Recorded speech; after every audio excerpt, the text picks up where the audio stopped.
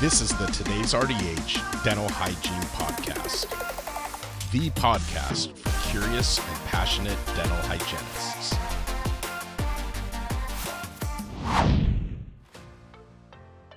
Hi, Kara RDH here. Before we get started, I want to thank Listerine for sponsoring this podcast audio article. There is some exciting new research that shows Listerine Antiseptic is 4.6 times more effective than floss for sustained supragingival plaque reduction.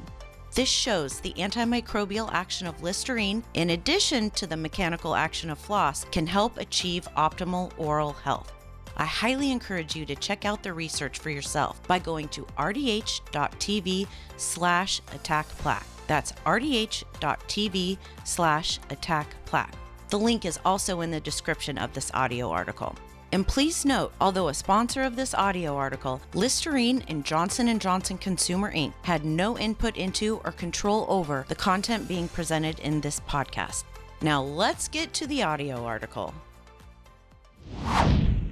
Halitosis: Methods for Dental Hygienists to Broach a Sensitive Topic by Sharon Boyd, MA, RDH. Chronic halitosis is embarrassing for everyone. A dental patient with bad breath may feel too embarrassed to step foot inside a dentist's office, and the dental team may feel uncomfortable bringing the issue to the patient's attention. Oral health professionals, though, have the responsibility to feel confident in effectively and gently helping patients find a solution for the halitosis. Sometimes the answer is simple.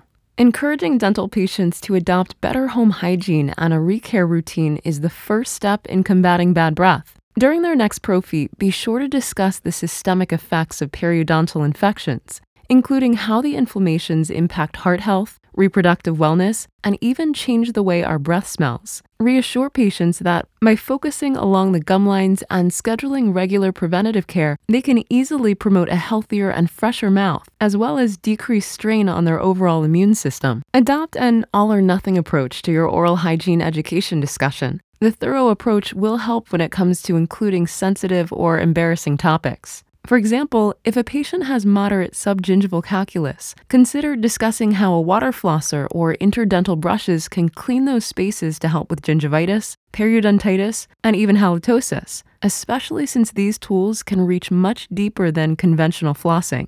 By giving an emotional reason to use a physical preventative care tool, you've made the connection the patient needs to actively change their oral hygiene habits. A sign of an underlying medical problem? Lingering halitosis or changes in the way someone's breath smells can be linked to non-dental conditions like sinusitis, allergies, or a postnasal drip, diabetes, reflux disease, lung diseases, including asthma and cystic fibrosis, bowel obstruction, tonsil stones, and certain cancers or a metabolic disease. These medical conditions, of course, also have other symptoms besides the risk of halitosis. By completing a thorough medical assessment and screening during every recall exam, hygienists can help connect the dots for their patients. For example, if a patient is presenting with halitosis and acid erosion in the cusps of their molars, you could ask them if they're experiencing any heartburn symptoms. More than likely, halitosis isn't going to be the only physical symptom of the coexisting condition. The better you are at inquiring about underlying health factors,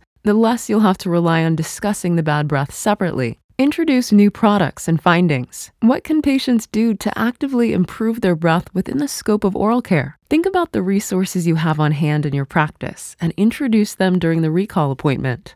So, for example, you could say, "You know what, Jan? I noticed that you have a pretty thick film across the top of your tongue. I don't know if you've noticed any changes in the way your food tastes or how fresh your mouth feels, but sometimes those thick residues can interfere with that. I've got this really cool tongue scraper that you need to see. I started using one about 6 months ago, and you wouldn't believe the stuff that comes off with it. Here, I'll show you how to use it." Or, "Jan, I know you love reading about natural health remedies. I've got to tell you about this really neat piece of literature that I read last week discussing oral probiotics. It turns out that certain probiotic strains can actually help prevent bad breath and might even help with managing periodontal disease. I thought that was so neat." Or, "I just started using this new mouthwash that I love. It just makes my mouth feel so clean after I brush and floss, and my breath is fresh for hours after. I've got some samples if you want to try some." Talk about it without pointing it out. Just like other touchy subjects, it can be difficult to talk about halitosis or other problems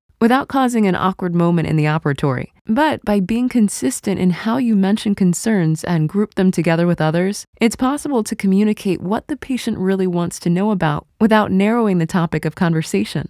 Chances are your patient is probably already self-conscious about having halitosis, especially if they douse themselves in mouthwash right before the appointment. Our role is to help patients in a tender, understanding manner without making them more uncomfortable than they already are. When we use phrases that include bad breath, it'll perk up their interest, even though the halitosis isn't the subject of the conversation. Chances are you'll notice a big improvement between now and their next appointment. I hope you enjoyed that audio article. Thank you again to Listerine for sponsoring this episode and for their recognition of the important role hygienists play in the dental office. I highly encourage you to check out the new research that shows Listerine Antiseptic is 4.6 times more effective than floss for sustained supragingival plaque reduction.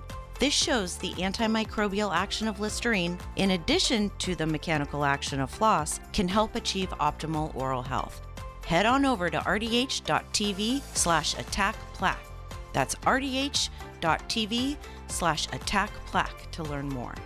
And please note, although a sponsor of this audio article, Listerine and Johnson & Johnson Consumer Inc. had no input into or control over the content being presented in this podcast. Thank you for listening to the Today's RDH Dental Hygiene Podcast. Subscribe on Apple Podcasts, Google Podcasts, Spotify, Stitcher, or wherever you listen to your favorite podcasts.